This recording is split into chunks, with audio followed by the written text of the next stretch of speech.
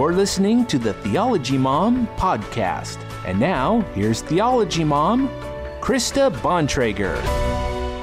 Hello, and welcome to All the Things, the show where we discuss all things related to God, life, and the Bible. I am Monique Duson. And I am Krista Bontrager, also known as Theology Mom. Okay, I'm glad you haven't changed. Since a few minutes ago. Since a few minutes ago. Okay, good. And helping us on the show tonight is Bob, the official button pusher of All the Things, and Abby's, there she is, helping with the sound and taking pictures behind the scenes and helping me monitor the chat. Yes. We got to turn on Facebook for a minute here. Well, that's okay. Let's talk amongst ourselves. Okay. All right. How was your week? Yeah, it was okay. Got through it. Okay. Yeah, work is very busy. And so, all right, Facebook is live. How was your week?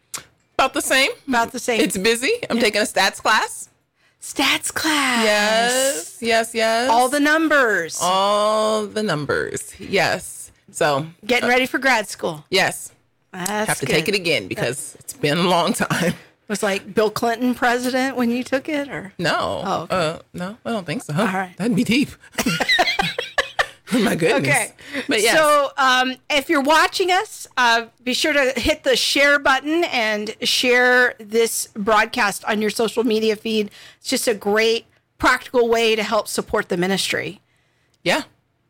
All right. So today we've called the show All the Random Things, right? Yes. Okay. So why is it random? Can you help me understand? And let's help everybody else out here understand. Well, part of my dream for this show for several years was to do a show on kind of random things that would show how the Christian worldview has bearing on many, many facets of life, and even life's little moments in how there's connections between our faith and these little moments. And so we just kind of have been collecting things all week on Twitter and various social media channels, and we're just going to go through them. It's almost like a little grab bag. Yeah, it is. And I love, and I'll put it out there now, that they're all pretty positive things. There's one thing at the end that might be a little crazy, but I think everything is pretty positive, and so we're going to call it All the Random Positive Things. There it is. Yeah, give a good spin on the end of the week. Well, and while we're in the positive mode, we also want to encourage people to check out our family clothing store. They're sponsoring the show. Yes. We have a little graphic here, Family 210, and we're running a special just for today. That if you type in the promo code Theology at checkout, you can get 10% off. Okay. But it's just for today. Just for today. And I think we might even have a design of the week. Oh, wow. So let's see if we can flash that up there. Okay, hold on. Let me get that going. Okay. The button pusher is working on the right button. He needs 5 arms. So that's all right. Okay. So, yeah, this is one I actually just did today. Greater Things, take off some popular Netflix shows people might be familiar with called Stranger Things, but this is Greater Things. All right. So you can get that. And then read us the description there.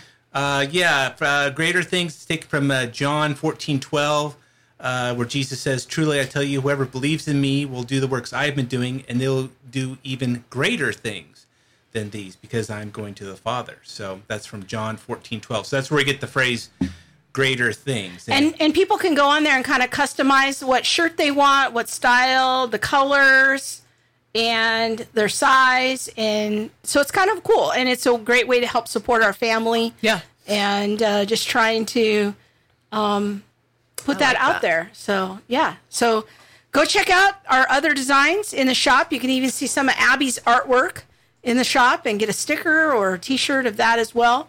And so again, if you use the promo code Theology just for tonight, hey, while you're on the show, go over there, use the promo code Theology at checkout. You can get 10% off. Yes, that's awesome.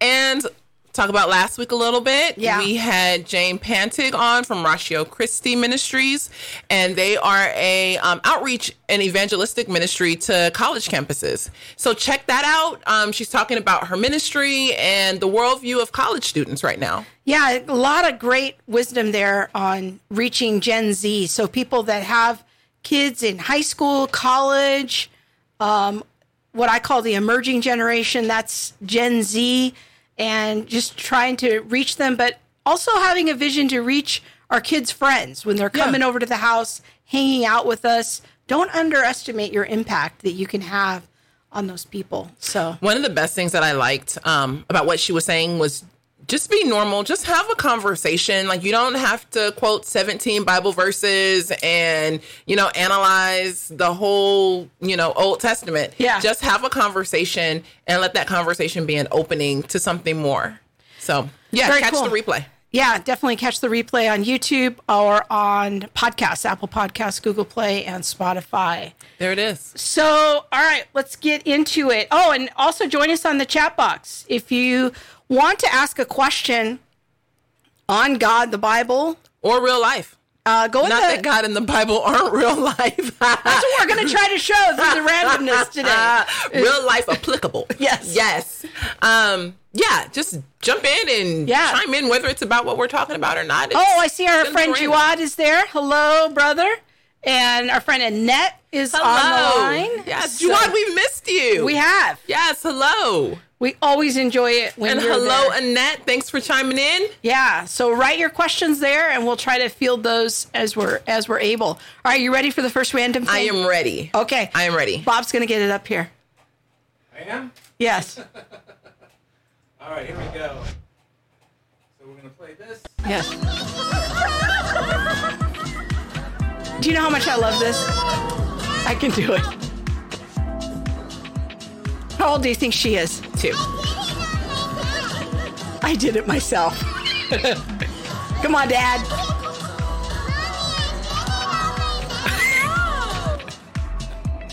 So what was your thought when you first saw this? My thought when I first saw this was, wow, what a good reflection of the Father. Oh. Of our Heavenly Father. Oh, tell me more about that. Because you picked this one. There are a lot of things that I think, like, look it, I can do it. I can do it all by myself. Oh my gosh, I really did it. And if I really were to take a step back, I'd be like, wow, God's grace is so good. Look at him walking with me and taking me step by step. Here I am thinking I'm hula hooping, and he's just moving the hula hoop for me, making me look good. It takes a lot of God, or, to make me look good. And so, he got it. Here I am thinking, hey, I got my hula hoop going. No, he's like, oh, honey child, if you only knew. So that's the first thing I thought about. I think the second thing I thought about was just, I love the father-daughter relationship. It's so different than the mother-daughter relationship at times, or even throughout, all of life. But which is such an ironic comment coming from the both of us. Yes. And living in such father poverty. Yes. And not having an active father in our life as children. I think it's so interesting because my immediate thought when I saw that is what a beautiful picture of what an earthly father ought to do. It's like just kind of standing there in the gap, seeing the kid, having a good time. And, I just love the picture of that. But it always brings up like a little bit of sadness for me when I see those pictures because it brings up my own loss of what hasn't been there for me, but how much my husband has been such a champion for our kids. So, but I think I like your idea better. It's a little happier. I don't know. As soon as I saw it, I was like, wow, look, that could be me. That would be me as a little girl. Just thinking I'm doing my big things, just shake it. And really, in reality, if he wasn't there, the hula hoop would really just be on the ground. Like if God wasn't there, this project, this aspect of my life would really just be on the ground. Let's just be honest. Can we have a moment of honesty? And I took an opportunity before the show to She getting it too, boy. She just gone get it. She got to turn around and everything. Yeah, that's when you got to move your arms and be like, oh, yes. Well, right before the show, I looked up actually some statistics statistics about Black dads because I think that they're highly underrated. Yes. There's a study from 2013 from the Center for Disease Control, which is a government entity, that I think had some interesting statistics that Black fathers were 70% more likely to have cared for their children, bathed, dressed, diapered, and helped their children use the bathroom in comparison to white or Hispanic fathers. And I think that that's a wonderful, counterexample to how much we see absentee fathers in our culture and kind of going against the narrative. It counters the narrative of Black fathers. So I just love that. I just pulled that out. You can tell me later, since you're the statistics gal, whether I... No, I love it. I love it. I love the view of Black fathers in the home, and because what you hear or see on TV would be quite the opposite. In a lot of movies, it would be the opposite. And now when I read that or when I see that video, it's heartwarming. Yeah, because I know my Black experience was different. Yeah, and I know a lot of other Black families whose experience is different, but that doesn't mean that the fathers who are staying aren't quality. Yeah. And they really are quality. They're really trying to make a difference in their lives, maybe because of they had father scarcity. Yeah. And many of them not only are making a difference in their own family, but choosing to go out and make a difference in other families where fathers are absent too. So very cool. Yeah. All right. Are we ready for the next clip? Here we go. Okay. Good morning. Oh, I love her. So yesterday I went to school and I wore my hair in an afro like this. And a lot of people had a lot of mean things to say about it. So that made me feel some type of way. So yesterday when I came home, I told my mom and she said, promise, don't forget who you are and whose you are. And I said, okay. So today I'm going to go to school and I'm going to come back bigger and better. And don't allow anyone to steal your joy. Don't give them that much power. I am, promise, Mia Moore Sawyers. All right. I'm going to go ahead and applaud that girl. Go on, girl. Go on. Promise. Yes. I love her name. Yes. It's so prophetic. Mm-hmm. I think that's awesome. It reminds me of living in South Africa, and the girls would wear their, girls who attended more predominantly white schools would wear their hair natural and would come back with so much just criticism. And I mean, it went all the way into the news and things like that. Like, I'm just wearing it how it comes out of my scalp. Well, let's talk about that in a minute, because I actually picked this clip. Mm-hmm. And I love a good afro. I'm just going to put that out there. Yes, you do. Yes, you do. She requested quite a bit. Yes. Yes. So I got it tonight. But it's a little peculiar, but we'll live with it for today. But I think that a lot of white people don't understand the issue of Black hair and wearing it natural.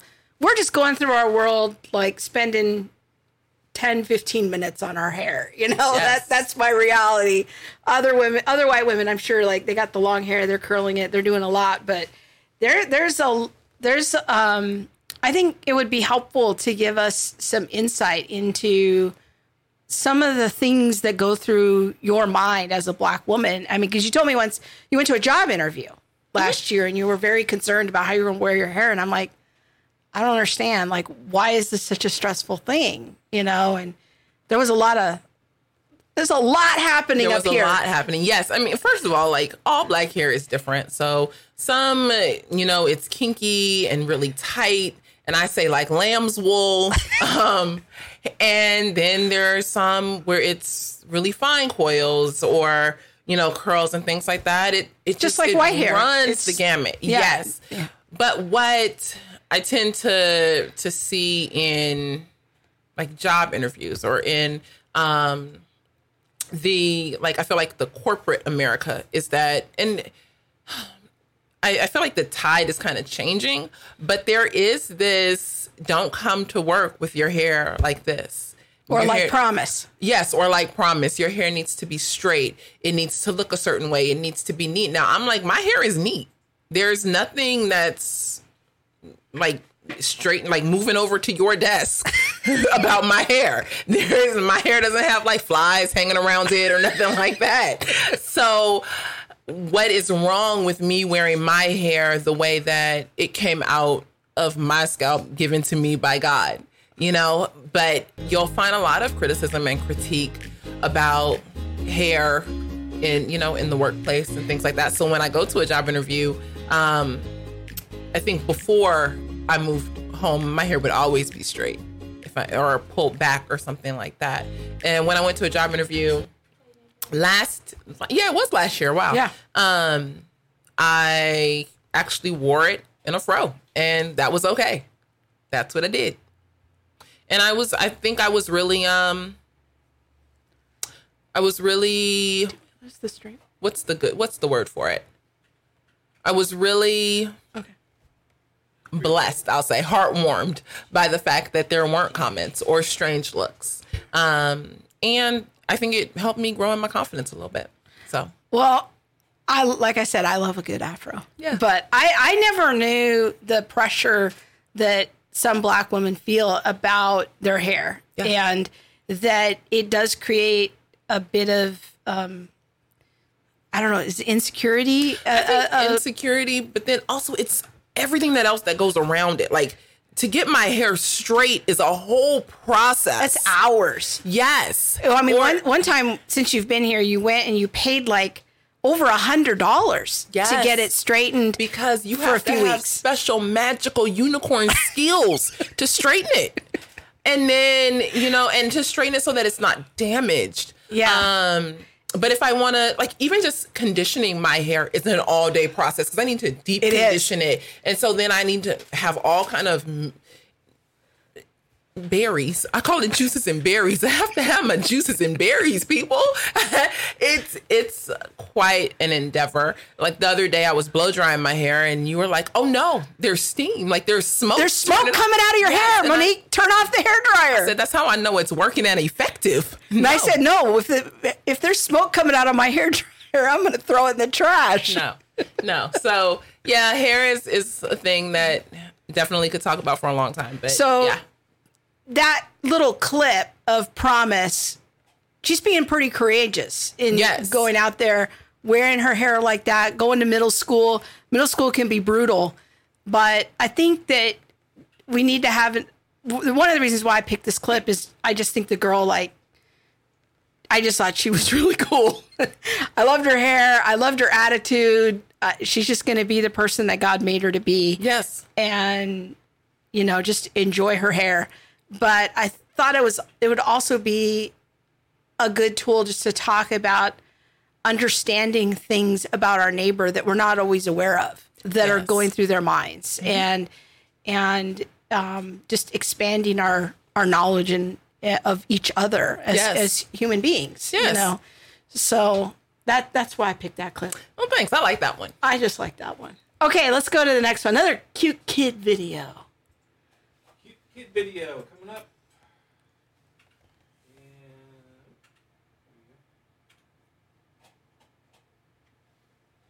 Hold on. Too many buttons to push. There we go. That's okay. There's no sound here, so you have to narrate. Okay.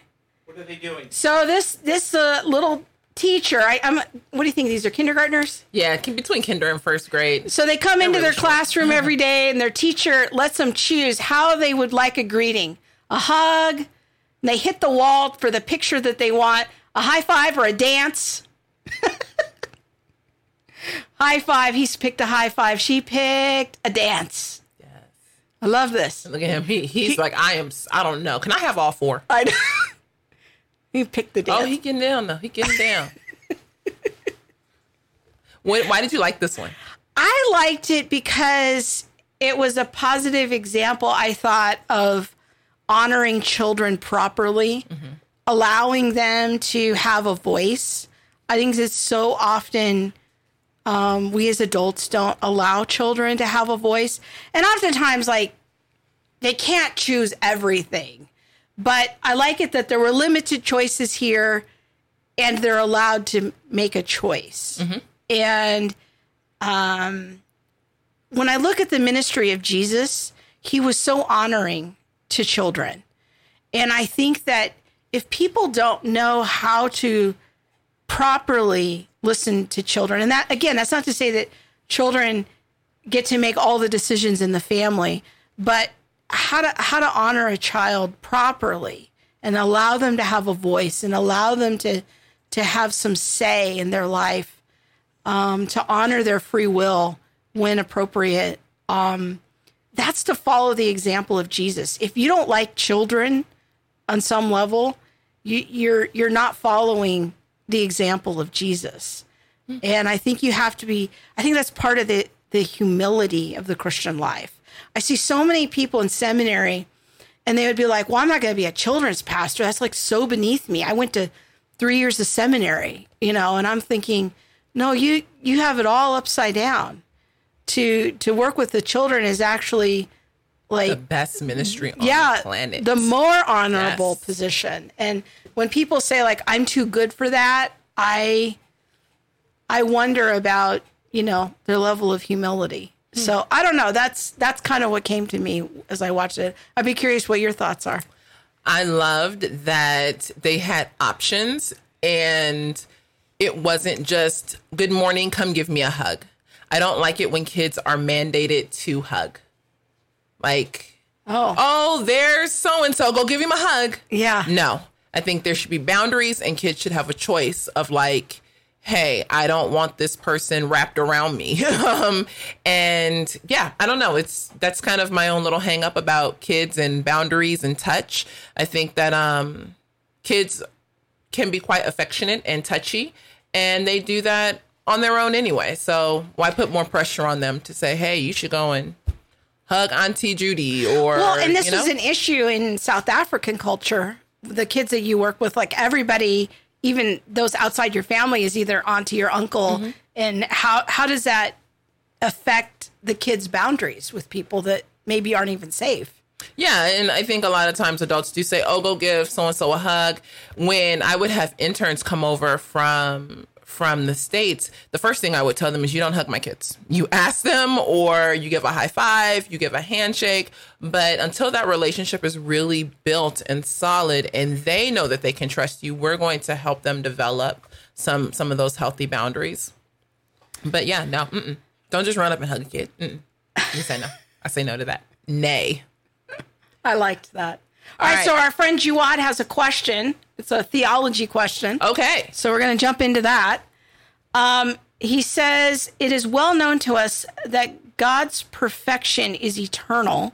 Considering this fact, could this eternal perfection get compromised by him having incarnated into a limited human body? That's a very insightful question, Jawad. And I'm still ever curious how you know so much about Christian theology. You actually seem to know more than a lot of Protestant Christians that I run into. But well done with the very thoughtful question. And basically what Jawad's asking about is how could Jesus, or the second person of the Trinity, the Son of God, who has been eternal, come into a human body? And wouldn't that limit his nature? Because we say that Jesus was both fully God and fully human. And so he's asking about that. And we might, I don't know if Bob probably can't get this up on the screen this quickly, but if a key passage to think about, Jawad, is John 1:1. And in the beginning was the Word. And the Word was with God, and the Word was God. And it goes on, and I can see Bob's pulling it up right now across the room here. I'm just going to give him a minute because he's that magical. There it is. In the beginning was the Word, and in Greek, that word there is logos. In the beginning was the logos. And the Logos was with God, and the Logos was God. And this is sort of John's discussion of who Jesus was before he became flesh. He was with God in the beginning. Through him, all things were made. Without him, nothing was made that has been made. In him was life, and that life was the light of mankind. And then if we scroll down a little bit, it says in verse 14, the Word became flesh and made his dwelling among us. We have seen his glory, the glory of the one and only Son who came from the Father, full of grace and truth. And so we have in this passage a discussion of Jesus being God and then coming in the flesh. But what we would say, another passage we could look at is Philippians chapter 2. And what we would say is that God didn't diminish his divinity. Rather, he added a second nature. He added his humanity. And so the historic Christian position is that he's both fully God and fully human. Now, how this works out is going to be a very hard answer for Western people, Western Christians, because how this works out is what we call in theology ultimately a mystery.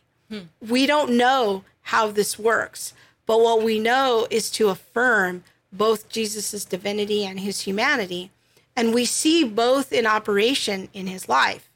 He knows the thoughts of people. He's able to calm the storms. He's able to do things that regular humans aren't able to do. But he also is hungry, and he sleeps, and he has real human emotions. When his friend dies, he weeps.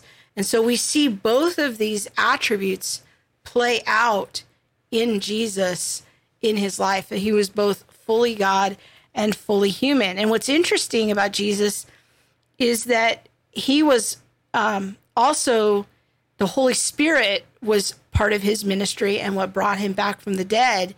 And that same Holy Spirit lives in us.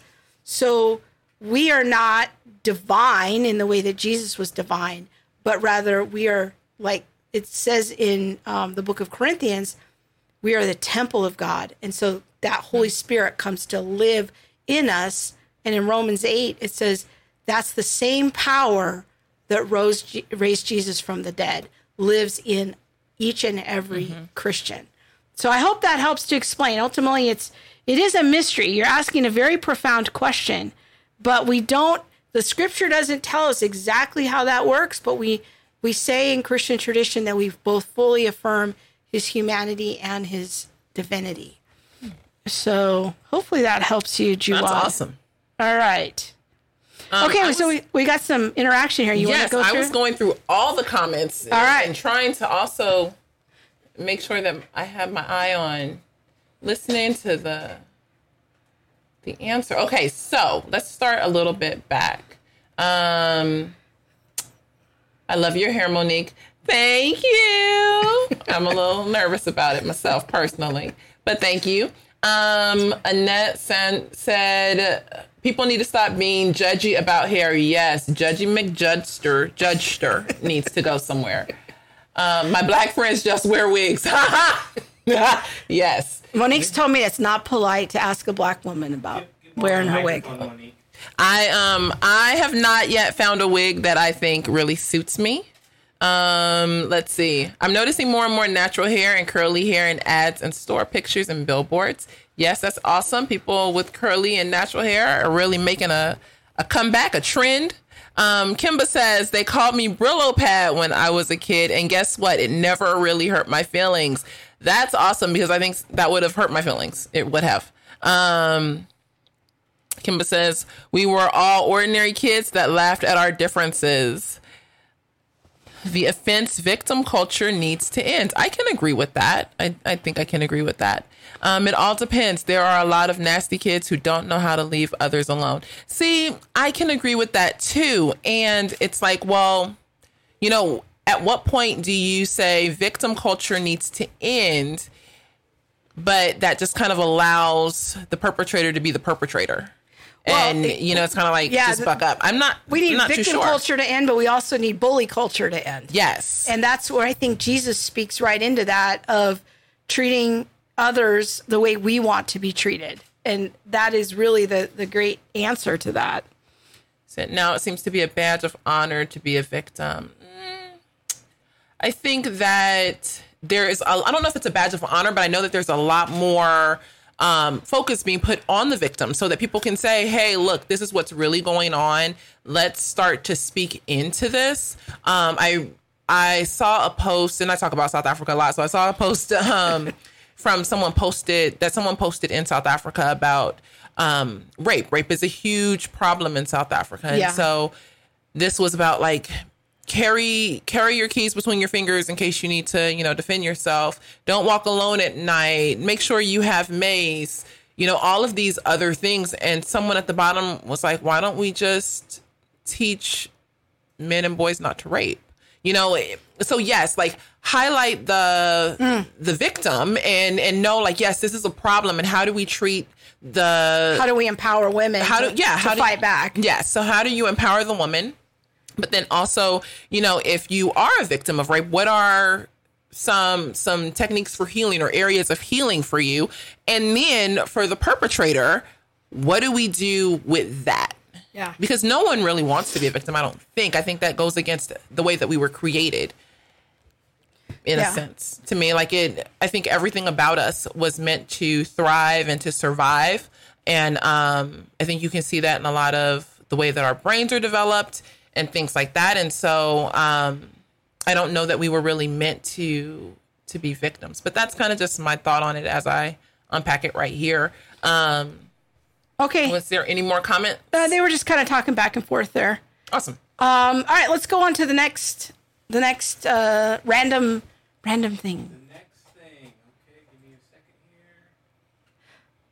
Okay, so this is an interesting one. I think it's two teenage girls talking to each other, and they're talking about abortion, and I'm calling this the sidewalk apologist. So here we go. What do you think about abortion? I think that women get the choice and that guys shouldn't get a say because we're the ones that are having to deal with giving birth, and that the pain and the responsibility of keeping the baby healthy while it's still inside of us.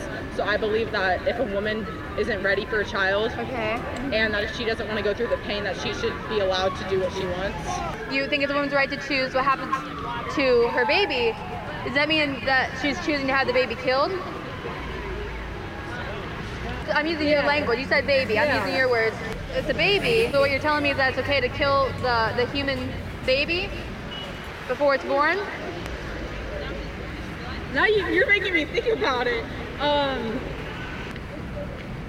I guess that's what I am saying. I never really thought about it like that.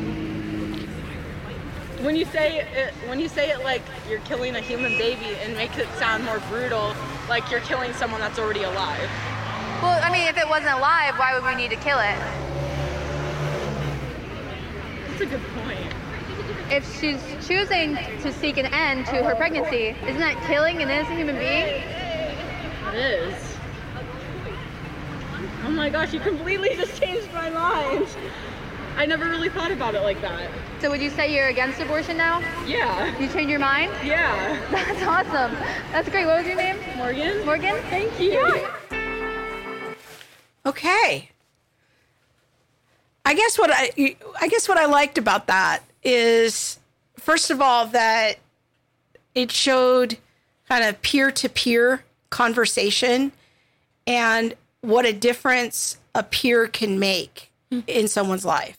I think sometimes teenagers, and sometimes we do this in church culture, is we short shrift the teenagers in not equipping them for the difference that they could make in their peers' lives. And that because the gal who was running the camera, I guess I also wanted to point out how effectively she used questions. She didn't try to argue with the gal who was the pro-choice person.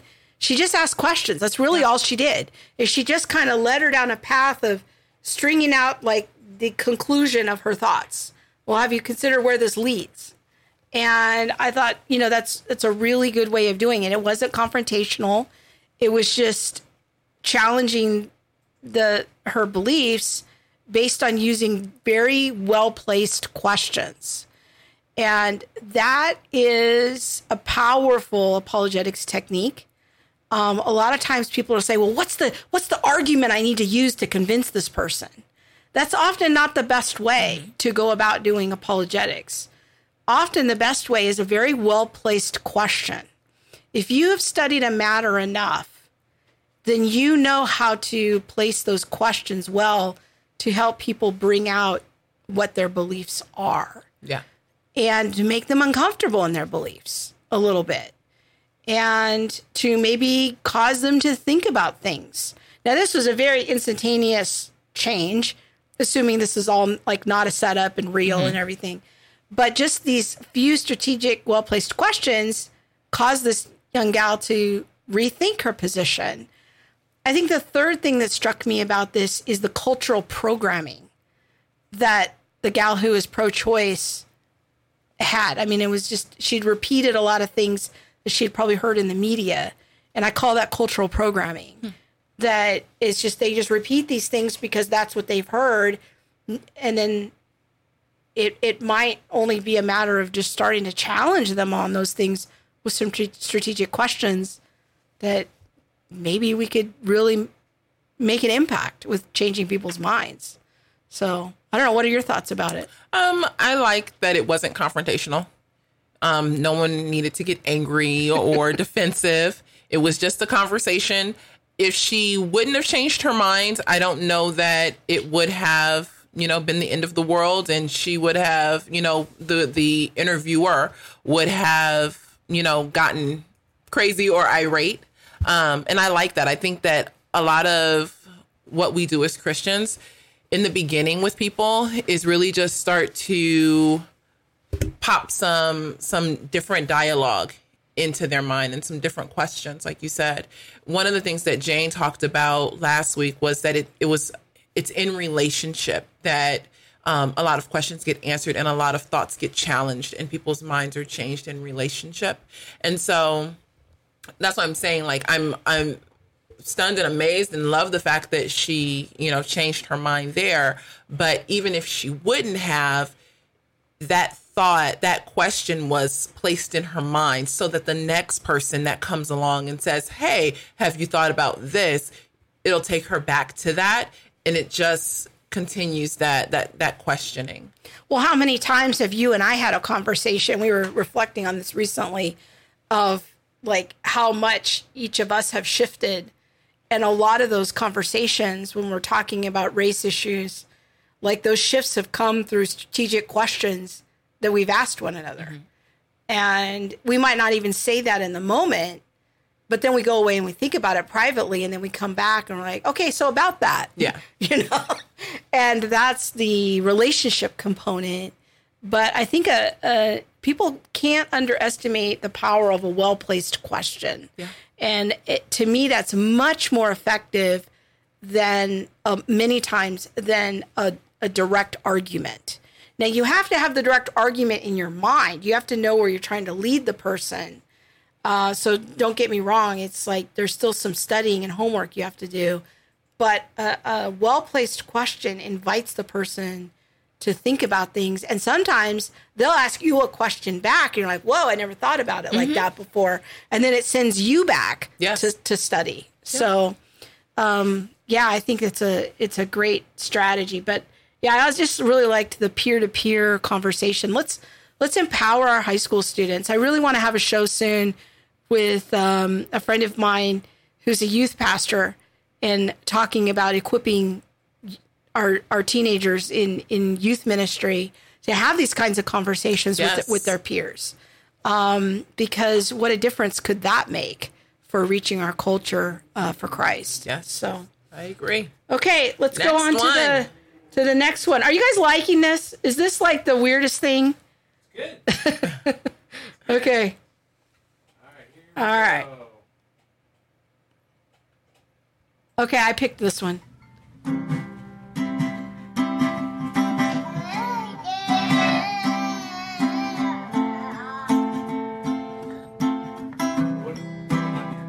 Oh, this is big sister singing to her little brother who has Down syndrome. You'll figure it out here in a minute. He's singing along, living his best life. My sunshine, my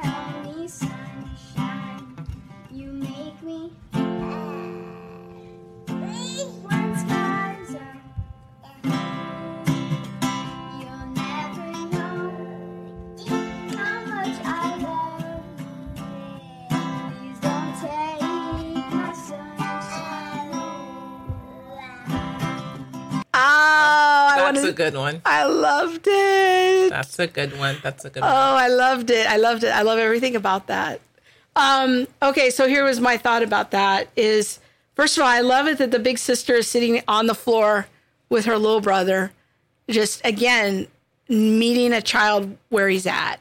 And there's just something so biblical and so emulating of Jesus when we do that. And the other thing that in the original tweet where I saw this video, this little boy had made the most progress in his speech therapy just by his sister singing to him and him copying her words.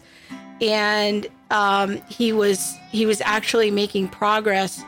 And when when you're living with somebody who's disabled, it requires patience. It requires kindness. It requires reaching into their world of what's going to be meaningful to them. And I think that's just such a beautiful picture of how we can see the image of God in another person. Yeah. In Iceland, if a child is diagnosed in the womb as having Down syndrome, they abort them. Wow. And I think that only now like less than 1% of the live births are now Down syndrome children because they're all killed through abortion. And that's a growing trend in many countries where Down syndrome is looked upon as being something not worth life. And I just love the picture here, this big sister just patiently sitting there, singing to her little brother, and that the image of God is in him just as much as it's in her. Yes. And that's what came to my mind when I saw this. And as somebody who has somebody in their family who's developmentally disabled, that's how I see my cousin. Just is so beautiful that the image of God is in her and honoring her, treating her with dignity, making sure she's safe because she can't take care of herself, making sure that she's taken care of properly and has dignity and able to go to work and to school, and that she dresses nicely. And my aunt and uncle do such a good job of even dressing her stylishly.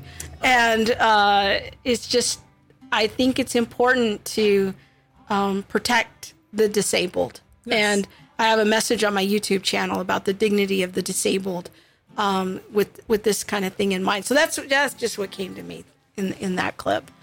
I'm curious what you thought. I was like, I love music therapy. I love all things that like dance therapy. I really enjoy music and the healing that can come through music. So yes, I was just like, oh, look, it's music bringing healing. It's music helping to bring development. It's music. Yeah, there's just something about music and the healing aspects, I think, that, or the healing properties that are available in music. Very cool. So that was where my mind went. I did not go to the dignity of God. I'm sorry. Dignity of man, yeah. Dignity of man. I'm, still a work in progress, people. Okay, we got one more clip here. This is one Monique picked. And this is about a stranger. I think it's going to be self-explanatory if we listen to it. Stranger who has an act of kindness. Yes, I loved it. Towards some other strangers.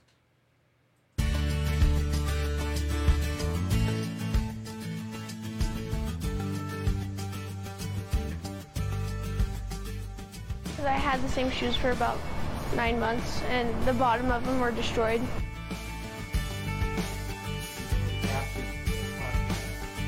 Oh, so this young man, he was going to buy some shoes, and what type of shoes do you like? And he said, I just want something that's comfortable. I was done. At that point, I said, okay, I'm gonna get him whatever he wants. So a stranger overhears Zach and his mom saying they can only spend $20 on shoes, and this stranger steps up and not only buys him shoes, but also buys him some new clothes. Yeah. We walked outside, and Zachary was like, Mom, I can't believe he helped us. He just helped us. It's like an angel, Mom. And it's something that I wanted to do. For one time in his life, I didn't want him to worry about a price. And it was simple as that.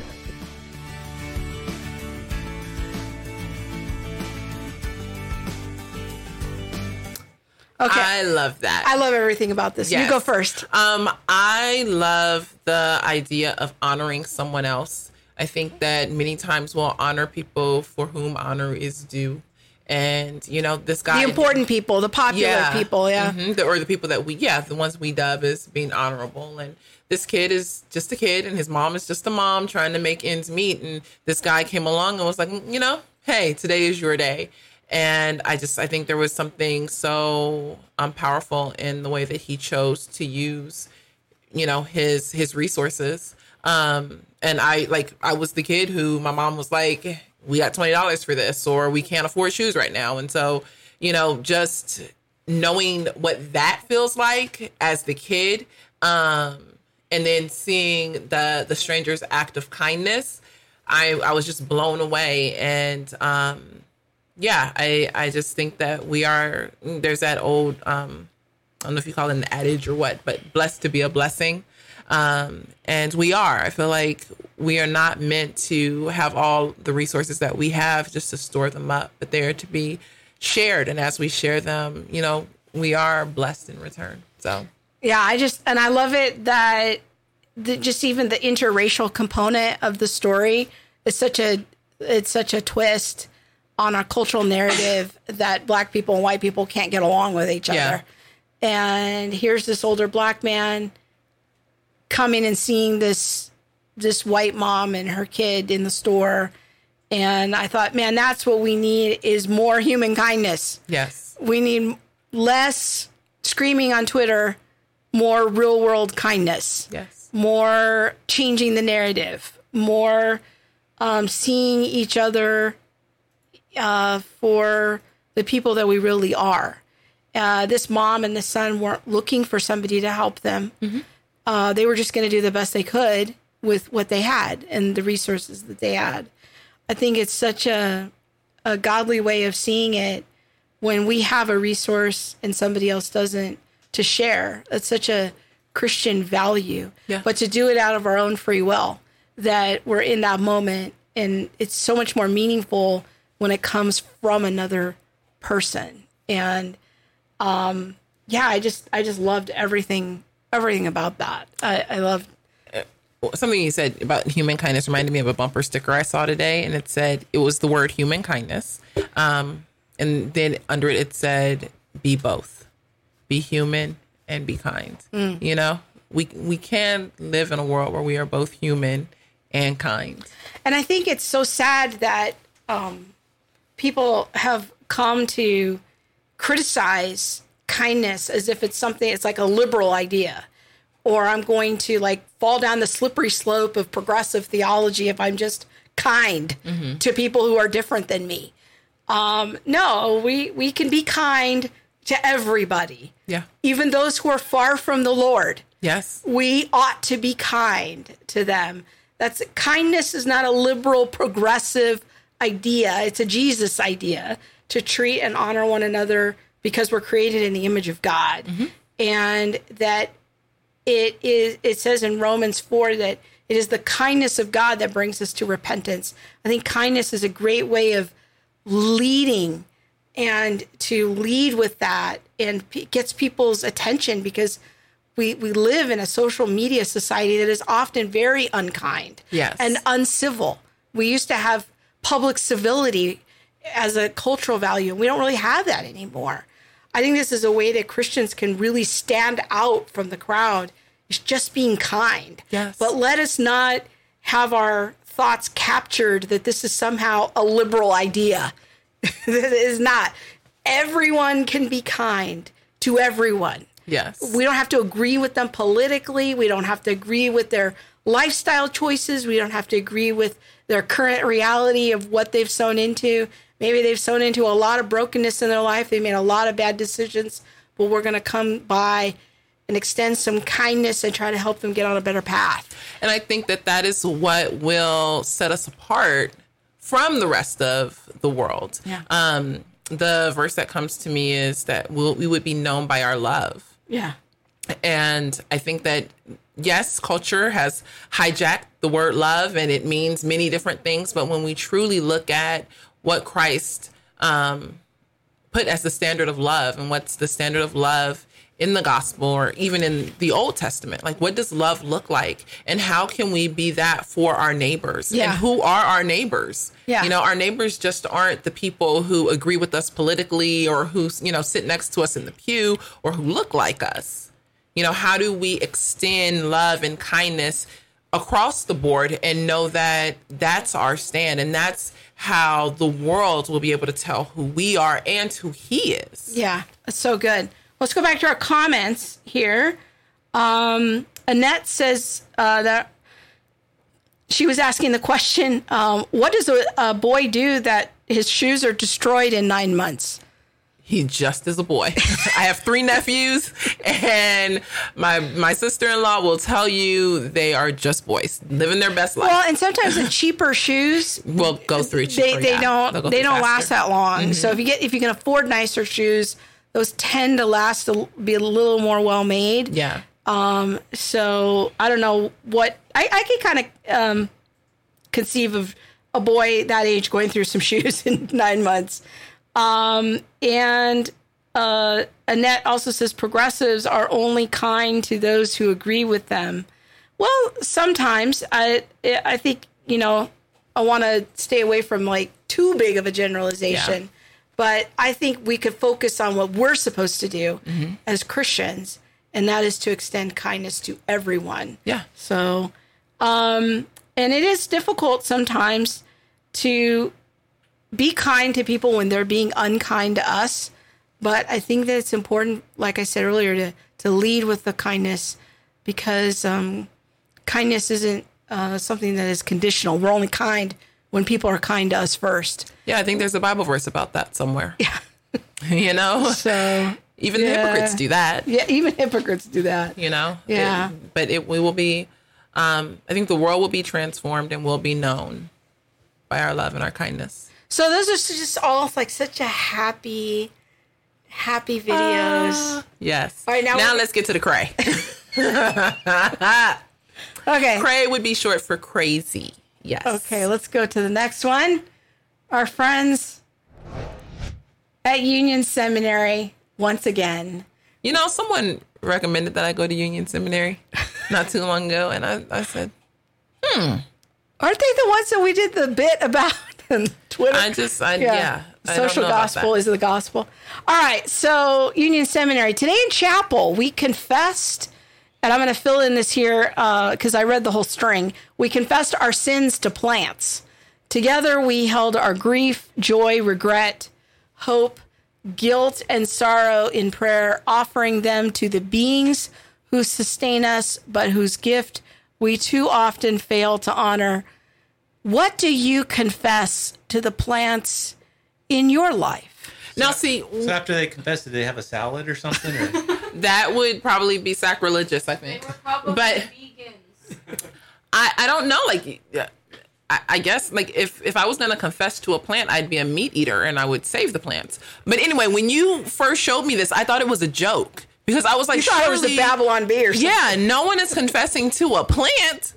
I don't even know what you would confess. Like, I ate your cousin. Well, yeah, so I did a little digging on the Union Seminary Twitter feed because they got a ton of questions. A lot of people poking fun at it, a lot of people disparaging it. So I'm like, okay, there has to be more to this because this is just too crazy on the surface. Mm-hmm. Like, there has to be some rationale here. So I did some more digging on their Twitter feed.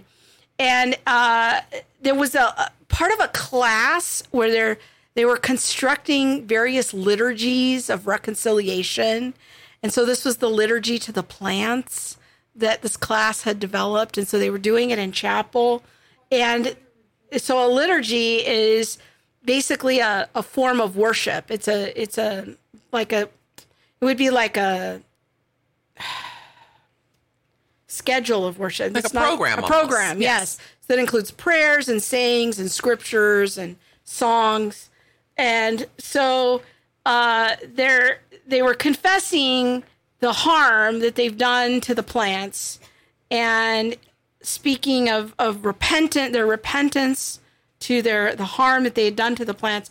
And then there was one tweet that was connected to this one about the need for an intellectual framework where they could understand and relate to the plants and animals that we share the planet with.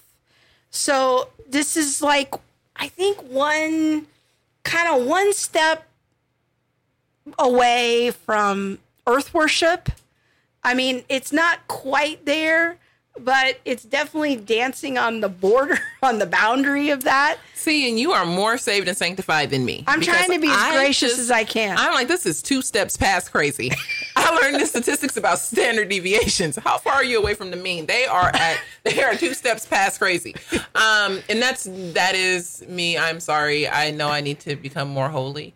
Not that really is a thing, but earth worship, I can see that. But then also when I look at things like critical theory.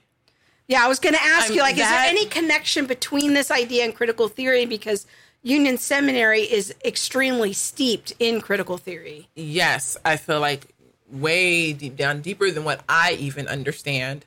There's all kind of critical theory trapped in this. It takes reparations and reconciliation and all of that to the extreme. Biblically, I don't see anywhere where Jesus is telling us to be reconciled to the plant or to the animal or the house, because eventually this will turn to inanimate objects. Well, yeah. So I'm like, I need to be reconciled to my microphone now. I need to understand the things that I've done to the foam and how my sin has encroached on the metal and the screws. I don't know, but you've misused these materials for your own purpose. Yes, and how selfish that is. And we need to decenter whiteness by dismantling the microphone. Yes, because it's probably a white person who made the microphone. And, but seriously, when you look at these things, these are young people who are being led completely away from the truth. And that is scary. It's scary that, I go in to seminary, wanting to go into seminary. I'm sure, I don't think that they wanted to go into seminary originally so that they could repent to a plant, but hopefully not. This is where, the theology or the doctrine of critical theory leads you. Well, I think that the idea of stewardship is a biblical idea, that we ought to use the earth's resources, and steward them properly. Yes. And not being overly wasteful and I can see that. But confession to plants, like, I don't see any biblical warrant for confessing to a non-sentient being. We confess our sins to one another. Mm-hmm. We confess our sins to the Father because we've offended him. We've sinned against him. But I can't find a biblical warrant for confessing to non-sentient beings. Yes. Or even to animals. It's very peculiar. Well, one of the things that I think about is in Genesis, where Adam was put over the things of the earth. Right. Where he was given dominion. Genesis 1:28 and following, yes. Thank you.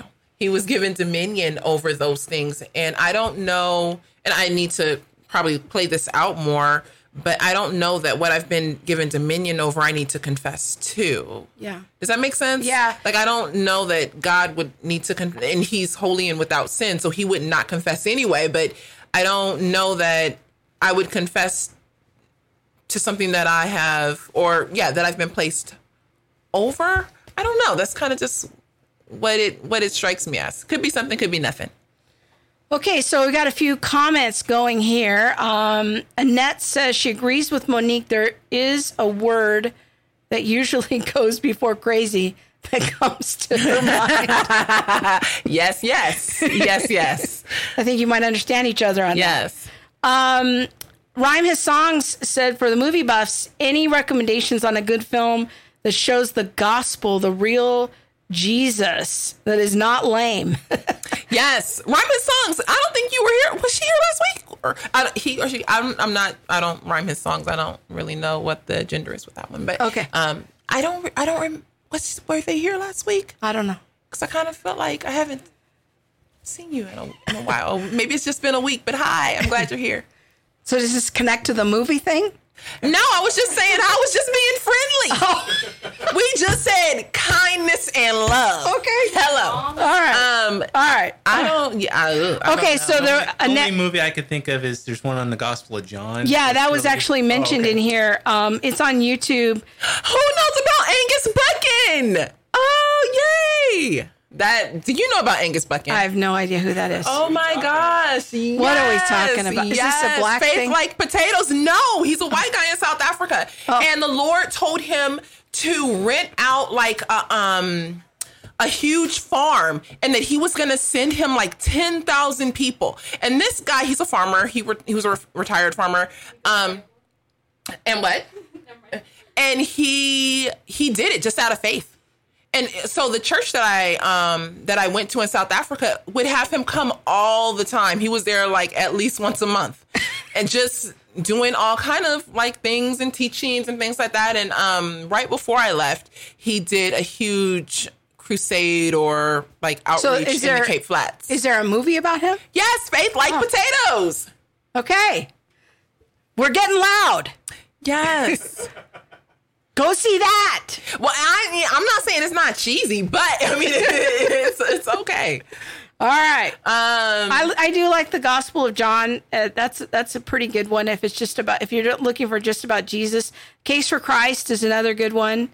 I wouldn't necessarily share that with a non-Christian, The Case for Christ, but I mean it's a pretty good film. It's actually like a decent Christian film. Sorry, yes, rhyme his song, yes, you know. Okay, so Mo, he prayed for rain in that severe SA drought. I lived in that drought, yes. And yes, they got it, yes. Sorry. Okay. Sorry, I'm done. I'm going to put my hands up. I'm done. You need to apologize to that Mike now. Yeah, no. I'm sorry. I'm sorry, Mike. I confess. No, I don't, y'all. Let's not be Let's not too play. weird. All right. Oh my word. Okay, so Case for Christ. You wouldn't recommend that to non-believers? Well, non-Christian, but it's actually a legitimately good movie for Christians. We all enjoyed it. I think our children even enjoyed it. The teenager people. Yeah. So, you know what movie I really liked? What? Was the William Wilberforce movie. Oh, Amazing Grace. Yes, I really like that movie. Yeah. Blindside's pretty good too. We like The Blind Side is my most favorite movie. I can recite that whole movie from beginning to end. We can have like a whole show about The Blind Side. That and Dangerous Minds. Dangerous Minds from my previous years. Blind Side from this side of heaven. Or Jesus.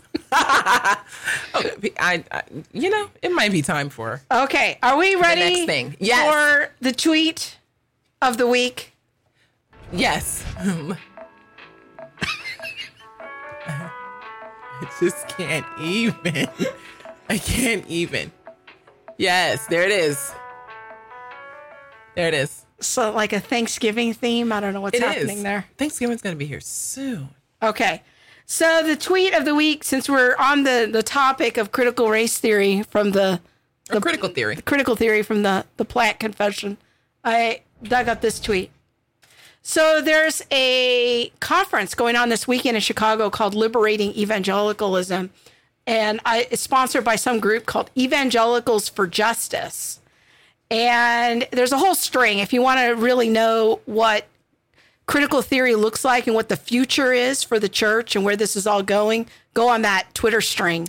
You know, before you go on, though, okay, I want to say that I want to talk about the conflicting message that I feel like is in the tweet. Oh, I don't know. Can I read the tweet first? Yeah. Well, okay, I'll say the subtlety, not the conflicting message, but... Can I read the tweet first? Yeah, I guess you can. Sure, go ahead. Why not? All right, let's go back to the tweet. All right. The doctrines of inerrancy shut down our ability to look at the Bible in all its complexity and is a doctrine of whiteness. Now, I picked this tweet because I thought it was pretty indicative of what was happening at the conference as a whole, where there was a lot of restructuring and reinterpreting and using this critical theory framework as a lens for interpreting scripture.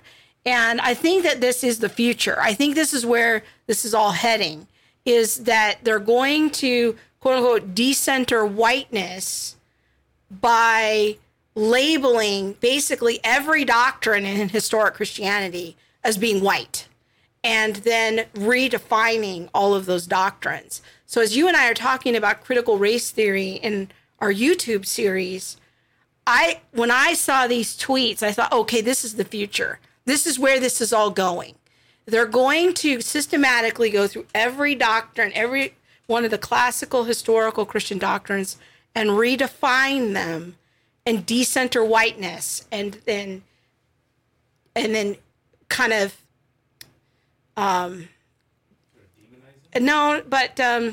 deconstruct it and then reconstruct it according to the critical theory framework.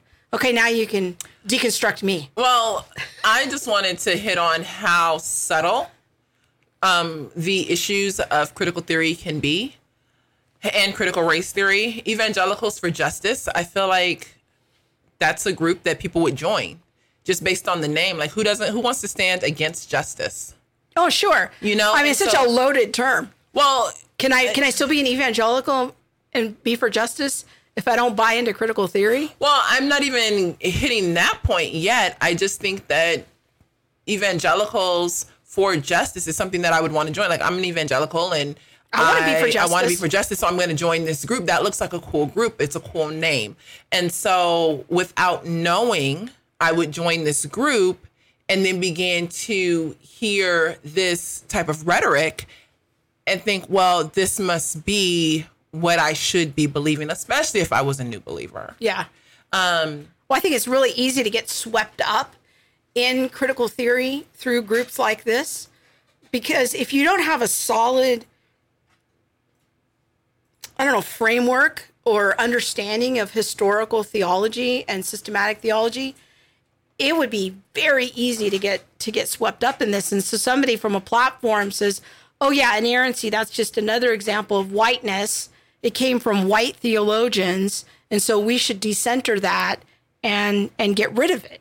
And if you're not solid on your doctrine and your history, it would be easy to be swept up in that. Mm-hmm. Like Ephesians 4 talks about being tossed to and fro by every wind of doctrine. Yes. That's exactly what I see that this is. I would agree with that. I guess the liberating evangelicalism is liberating it from its whiteness. Colonial. Yes, colonial whiteness. Yeah. Mm-hmm. That was kind of in the subtitle of the conference itself. Yeah. Shut down to look at the Bible. And yeah, that's very unfortunate. And I do believe that this is the way that progressive theology is leading. Yeah. And if you are not, like you said, steeped in the historic Christian doctrine, if you don't know what the church has believed about that, yeah, for the last 1,500, 2,000 plus years, you'll be tossed to and fro. Yeah. I think that when I saw this, a little light bulb went on for me, and I'm like, okay, I think I know where all of this is going. And there are not a lot of people in the apologetics realm right now who are talking about critical race theory. That's the biggest problem. And I see that as a huge problem. I mean, you and I are sitting here behind a couple of microphones with a couple of yahoos just saying, like, let's stop the train a little bit and ask some questions. But you have people just rushing into this. And to me, and I've said this before, the biggest problem that I see in the church is that we are,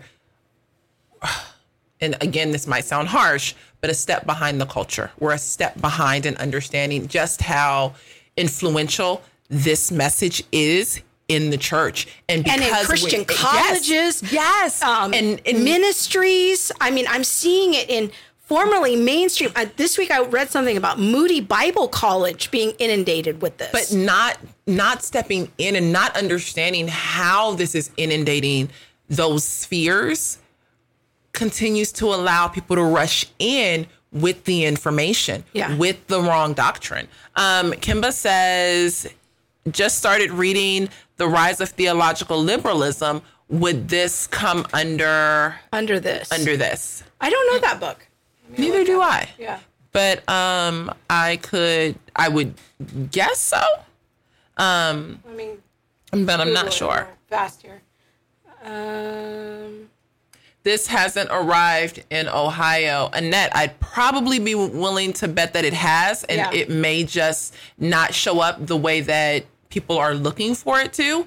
But I think that this dialogue is pretty rampant.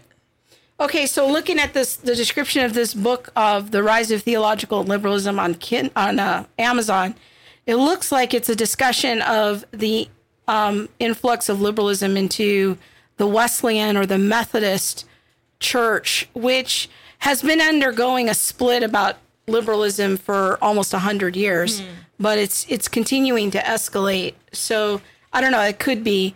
But trust me, Annette, this stuff is everywhere. Yes. It is. Critical theory and critical race theory is being platformed in some of the most mainstream and conservative on paper seminaries, ministries, churches, that they still have a doctrinal statement that resembles historic Christianity, but they are platforming speakers that are advocating for critical theory and critical race theory ideas. Be sure to go check out my blog post recently. It was kind of a crash course on critical race theory. This is all new for you, but trust me, you have encountered this, and even if it hasn't yet arrived at your particular church, it is where you live. And Monique and I just did a video this week on what the Bible has to say about slavery. And I want to encourage people to go check that video out, because you need to arm yourself and equip yourself now. You don't want to wait until this is in your church. You need to know what the terms are and what it looks like now, so that when your pastor starts making tweets by certain people or having small groups read certain books or sponsoring certain kind of classes, you can know, like, okay, this may or may not be motivated by critical race theory. It might not be, but it might be. I believe the University of Ohio has a critical race theory major. Oh, I'm sure. I'm pretty sure. I was just trying to double check right now. But the students that attend Ohio University are not just, secular students, but they are also Christian students. And that framework and that thought process is then taken back into the church. But even if it hasn't reached your church yet, Annette, it's good to arm yourself now, because especially if you have kids, to be in that conversation. But women's groups, women's Bible studies, MOPS groups, they're all being inundated with critical theory and critical race theory. So here's a quick screen cap of our latest video that Monique and I did just this week on slavery and the Bible. It's a shorter video. It's only about 25 minutes, but we just kind of do a survey of some of the critical issues related to slavery and the Bible. And Kimba says, I'm thinking it's really want to watch that slavery video. Yes, you really want to watch it. And we'll probably do another one. Well, we're trying to do, like, on average, like one a week. But if you want to have Monique and I come to your church and do a presentation or three about critical race theory, hit us up. We're getting a dog and pony show together to be able to talk to people about this. We're going to be presenting it at the Women in Apologetics Conference in January, but we're definitely looking for other venues to help continue these conversations. I also have a thought that just came to my mind. I really don't know what I could possibly be opening the door to, but if you have questions about race, email us at attlivestream@gmail.com. If there's a video you would like to see about, questions on something regarding race or critical race theory or critical theory, email us and let us know, and we will begin working on all of that and see how we can answer those questions and put, if it's a video, put a video together about it, or answer some of the questions on the show. You can remain anonymous, but it's important to get those answers out there so that you can understand exactly what the lingo sounds like, because it comes very subtly. Evangelicals for justice. I want to be for justice. I am all about justice. It's in your DNA. It is. It really is. But do you understand what justice means according to critical theory? Or according to scripture? Yes.